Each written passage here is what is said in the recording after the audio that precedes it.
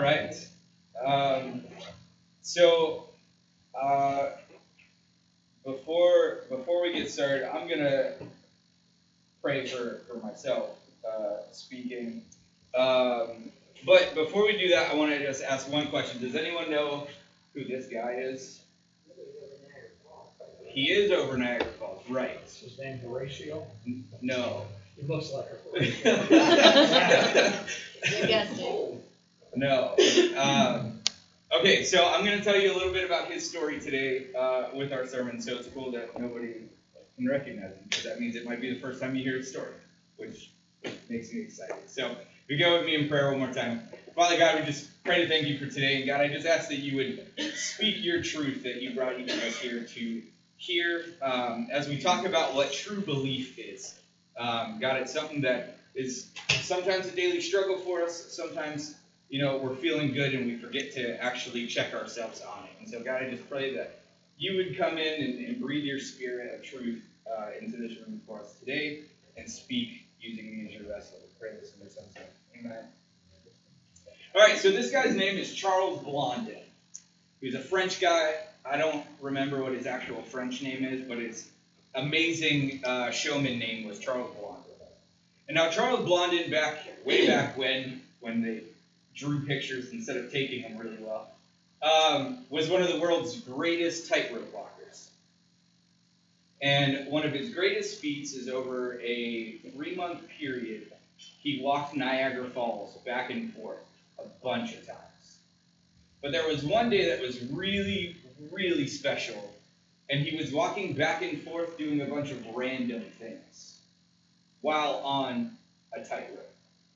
And there was a crowd of about 2,500 people on the American side and then about the same on the Canadian side. And you have this guy that's up there walking across Niagara Falls, and he does it first time with his pole and does it all normal, and everybody cheers and goes nuts and comes back.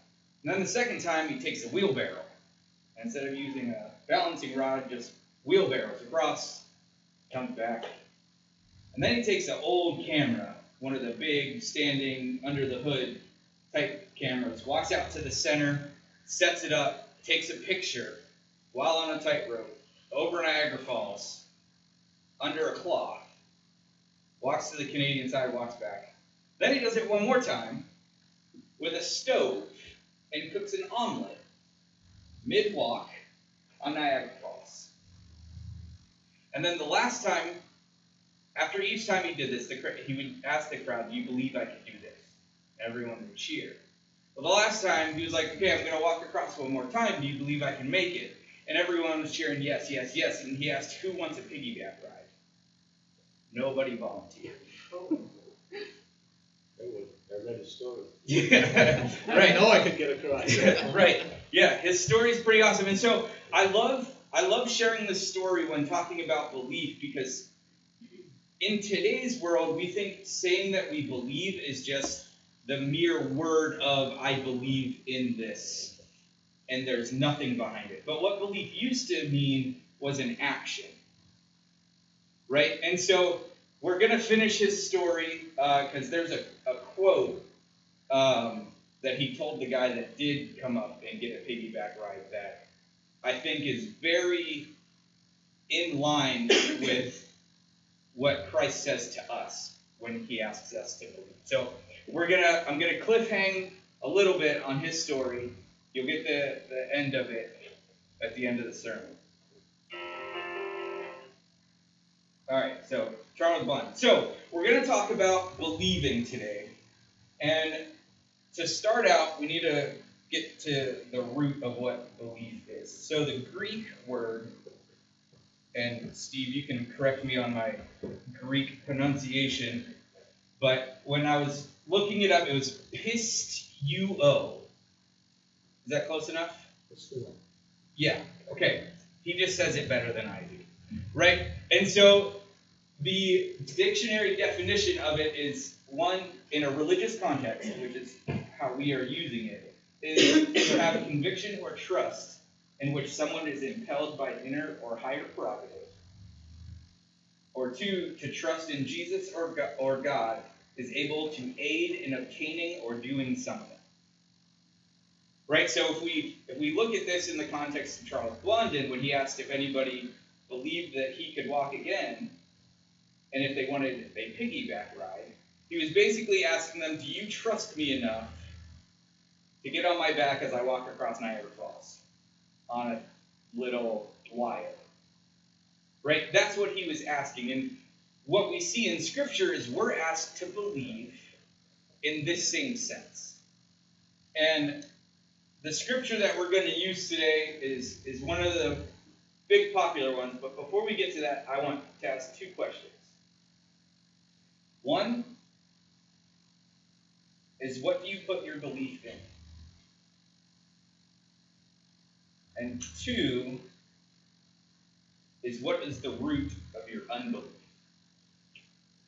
Those are the two main questions that I want us to look at today. And we're going to look at those through the lens of John 3:11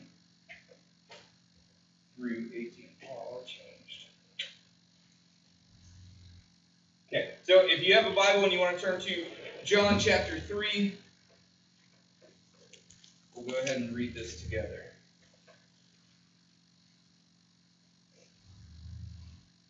So to give a little context while you guys are getting there, so this is Jesus talking with Nicodemus. Nicodemus came to find Jesus in the middle of the night and asked Jesus some questions. This is Jesus answering said question. So verse 11 says, "Truly, truly, I say to you, we speak of what we know and testify what we have seen, and you do not accept our testimony. If I told you earthly things, you do not believe. And you do not believe, how will you believe if I tell you heavenly things? No one has ascended into heaven but he who descended from heaven, the Son of Man. As Moses lifted up the serpent in the wilderness, even so must the Son of Man be lifted up, so that whoever believes in him will have eternal life.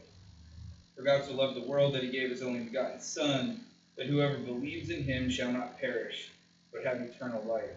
For God did not send the Son into the world to judge the world, but that the world might be saved through him.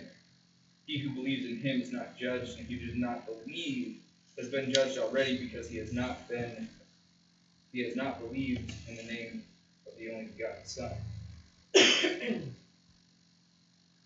So we're going to look at just two sections of that passage.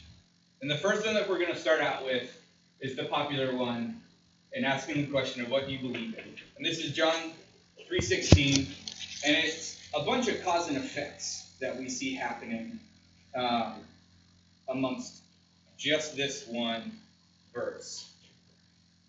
And so to start, we see what God's belief is in. God so loved the world that he gave his only begotten Son. So God believed in his creation that he gave his Son to us and gave his Son for us.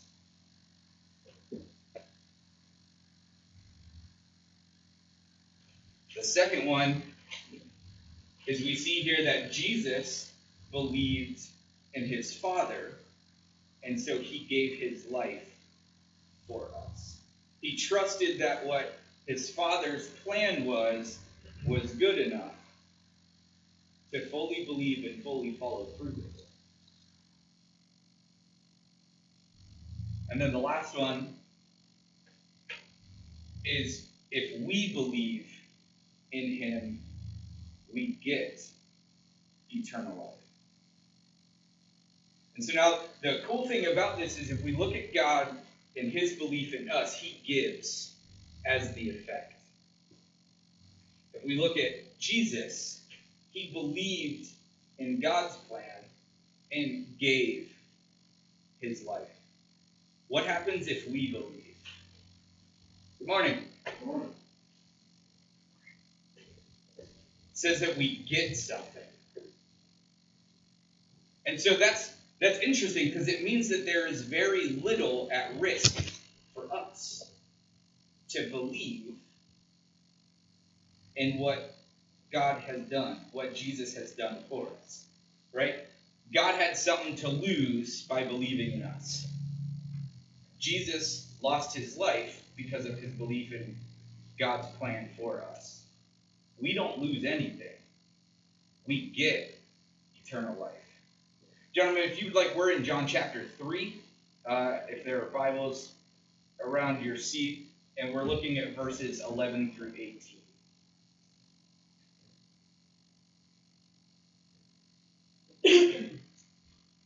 And so the question that I posed was, what is your belief in? And so I think a better way to word this question is, what do you put your trust in? Right? And so a lot of times in life we say that we believe common things, right? And I think we misuse that term very frequently, right? Most of the things that I believe in, I don't put my trust 100% in. I say it as just a term of endearment or just a figure of speech. But that has made the word believe lose a lot of what it actually means. We've become desensitized to the idea of what real belief is. And so, going back to the story of Charles Blondin, when he asked the people if they believed if he could walk across while cooking an omelet or taking a picture or giving them a piggyback ride, he was asking, do you trust me enough to put your life in my hands? Jesus is saying that if we trust him enough to do so, our reward is eternal life, which is pretty awesome. So, why do we not do this? Right? That seems like a no-brainer. If someone offers me something and I have nothing to risk, but I gain something, why doesn't everybody do this? Well, Nicodemus is a very good picture of unbelief. And so we're going to look at what the root of his unbelief, and maybe even a self-reflection of what the root of our unbelief is. So we're going to focus on verses 11 through 12 at this, where it says, "Truly, truly, I say to you, we speak of what we know and testify of what we have seen, and you do not accept our testimony.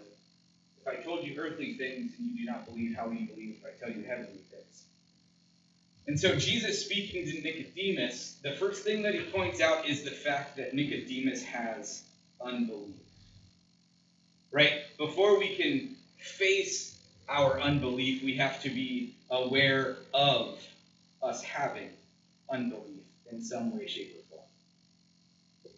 Right? If I think that I am perfect or the best at something, I don't have unbelief, therefore I will not listen or be cognizant of that fact. Right?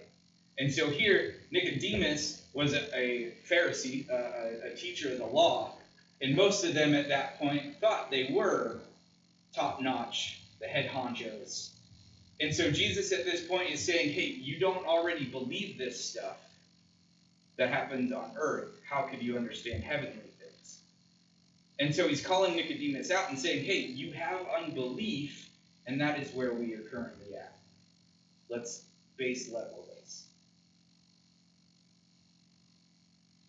And then he goes into the fact that Nicodemus has an unwillingness to believe, even though there has been evidence presented.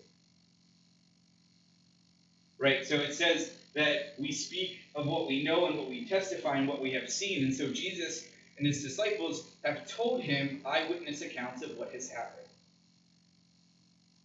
Right? Nowadays, we believe most things that we read in history books just because someone wrote it down on paper. Right? They may not even have been there, but they write a book about something and we believe it as fact. Right? Here, Jesus is speaking to a man and testifying about what things that have done, and the man still doesn't believe it.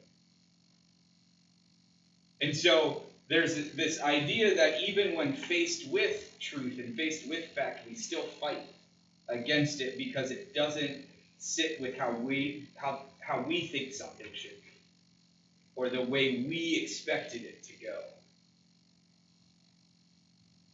And so there's this time where we fight this unbelief that even though the world is telling us, I'm doing something wrong, or I'm not fitting in right, or whatnot, I still fight and say that, no, I'm fine, I'm doing everything okay. That's really deeply rooted unbelief.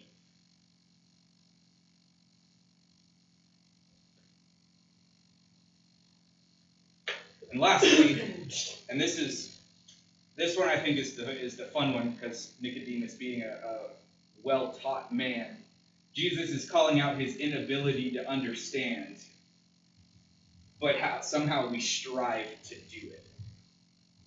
And so at the end it says, if I told you earthly things and you do not believe, how will you believe if I tell you heavenly things?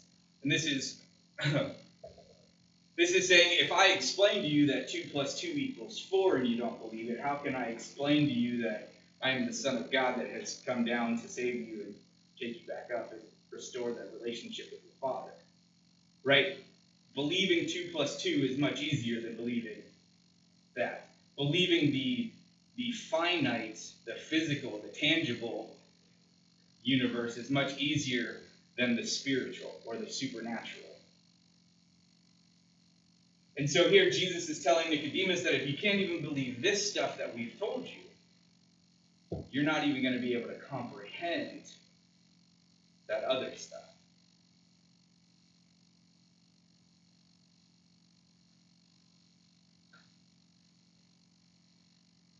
Before I get into closing with Charles Blondin, I want to share, I took a vacation, a mini vacation a couple days ago, and I was challenged by my mentor to just do some internal thinking for myself.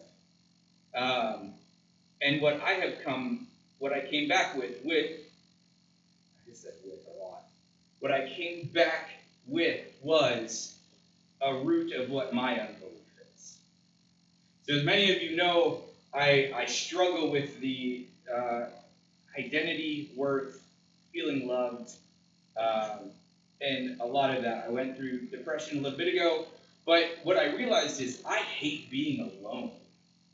My first day on vacation was a nightmare. I was stir crazy. It was me and my pup. I couldn't sit still. I wanted to be around people. I hated being alone. And then I started reading a book called Rewire Your Heart by David Bowden, and it really pointed out why I hate being alone. It's because I have a desire to be amongst people. I have a desire to love people and to be loved by people. And so for me, when I get alone or when I'm by myself, my unbelief is that I'm able to be loved, or that God loves me because I'm alone. And so what was really cool is as I was reading this book and I was looking at, mistakes that I make or patterns in my life, I started to realize that every single one of them come back to this same issue. My point of unbelief. Because it's that point that is going to keep me from actually believing. It's that point in my life where that unbelief, where Jesus is like, hey, believe and you'll be okay. And I'm like, but I'm alone. And that's what keeps me from being able to actually be where God wants me to be. That's what holds me back. And so I want to challenge you. It might have already popped into your head what a root of your unbelief is. I challenge you to think deeper, because it's never that easy. Right? It's like when you're sick. You got a cold, you treat a runny nose. Right? That's a symptom. It's not the actual issue. Most of the times, the patterns that we find in our lives that are continuous are a symptom of where our unbelief lies. And so digging deep is one of those things that we really, really need to do on a regular basis. Just as a self-check, as a spiritual diagnosis, if you will. And so the cool thing is as my vacation was coming to an end, I decided to stay one more day because I wanted to be alone and feel okay. I wanted to be able to say that even though I am here alone, I had my puppy, which helps, but I wasn't alone. I wanted to believe in the fact that my God, my Father, was right there with me. And it didn't matter if I was there with someone physically or not, but I wanted to be okay. And I wanted to believe that. And mixed results. But, we're a work in progress. And so I want to challenge you on what you think your root of unbelief is. So now I'll get to the part that you guys have all been waiting for. The conclusion of the exciting story of Charles Blondin. So, Charles Blondin is yelling out to the crowd.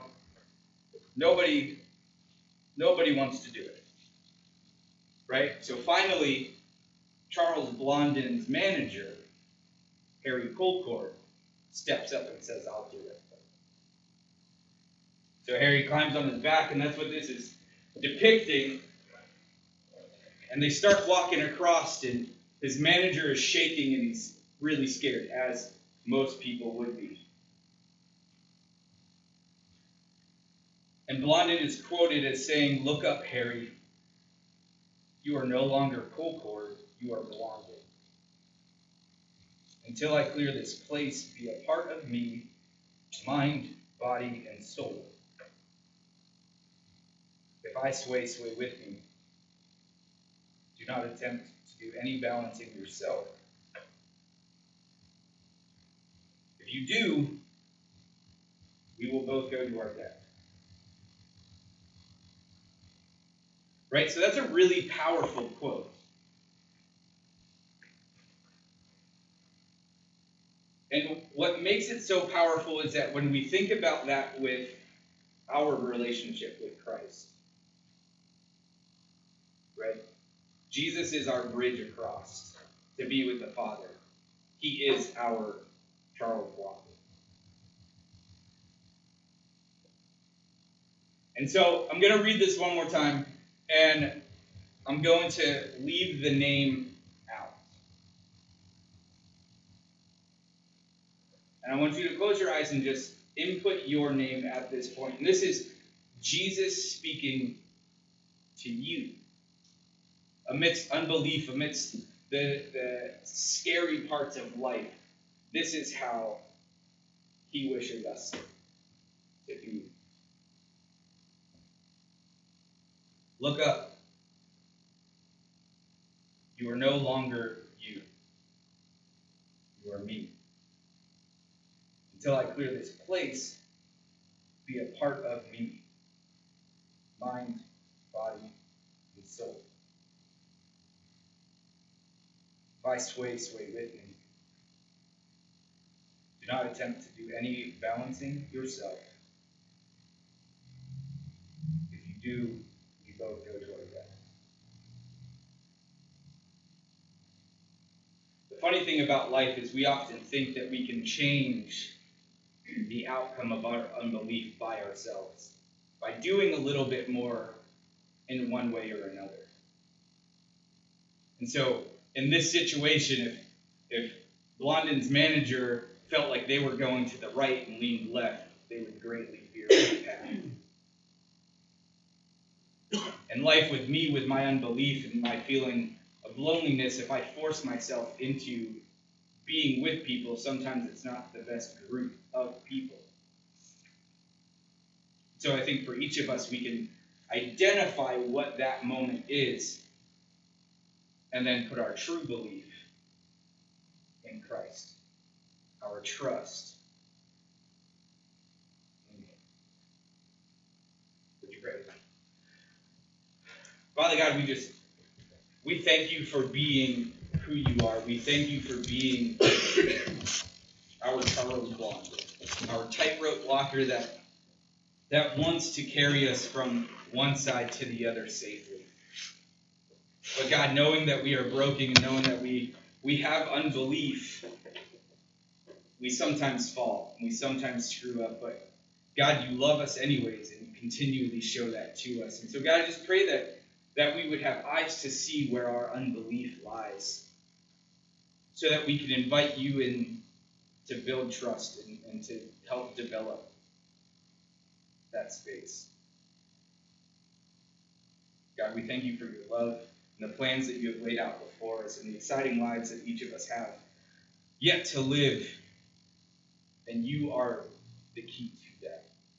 So God, I just pray that we would keep our eyes on you and that we would strive to be closer with you every day and fully believe in your power and your goodness. We pray this in your Son's name.